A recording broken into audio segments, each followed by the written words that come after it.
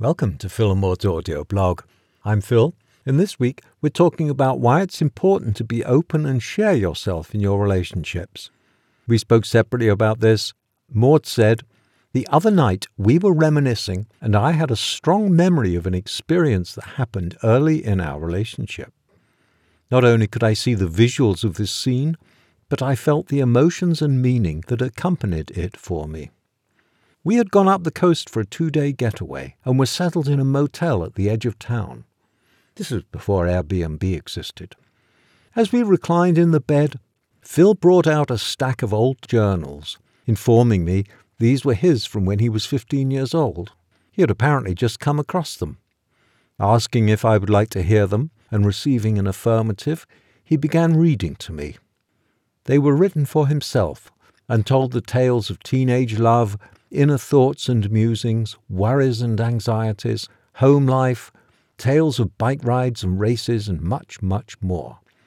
They were almost brutally honest, as he examined for himself his motivations, desires, and problems. I felt at once awed and honored to be trusted with such an inside view of his 15-year-old person. I was struck by his open honesty both within the journals and in his sharing them with me. He let me so deep inside him with this seemingly simple act. Yet, how many of us apply this kind of openness to our relationships? When you can be totally open with another, you are not only showing yourself, but you are sharing yourself. In that openness, you are offering who you are to the other.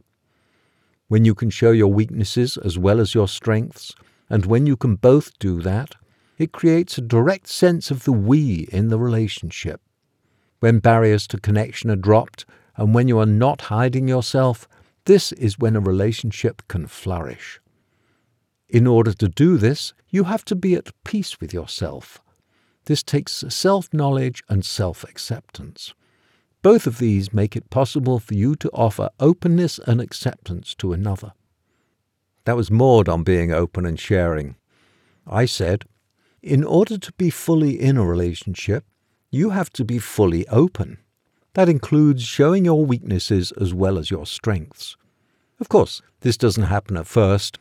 Few people reveal all their phobias, sexual quirks, and credit card debts on a first date because they want to make a good impression and attract the other person. Openness and trust develop hand in hand. Each one feeds the other as you get to know someone better. They grow according to how open the other person is as well. It's difficult to share your emotional state with someone who only talks about golf scores and how bad the traffic was. But even if they are so scatterbrained that you can't trust them to pick up the milk, when they're fully open, you can trust that they do not have a hidden agenda. We don't show ourselves fully in society because, hey, we have jobs to do and things to get on with. These are social inhibitions we all have. That's a result of socialization, of being brought up to live amongst other people. But in a relationship, it is different. Why hide any part of yourself there? This isn't a license for cruelty or abuse. If that's what social inhibitions cover up, then letting these loose is not openness at all. It's a cue to work on yourself and look into what is behind them. But a relationship is built on, maybe even is, connection.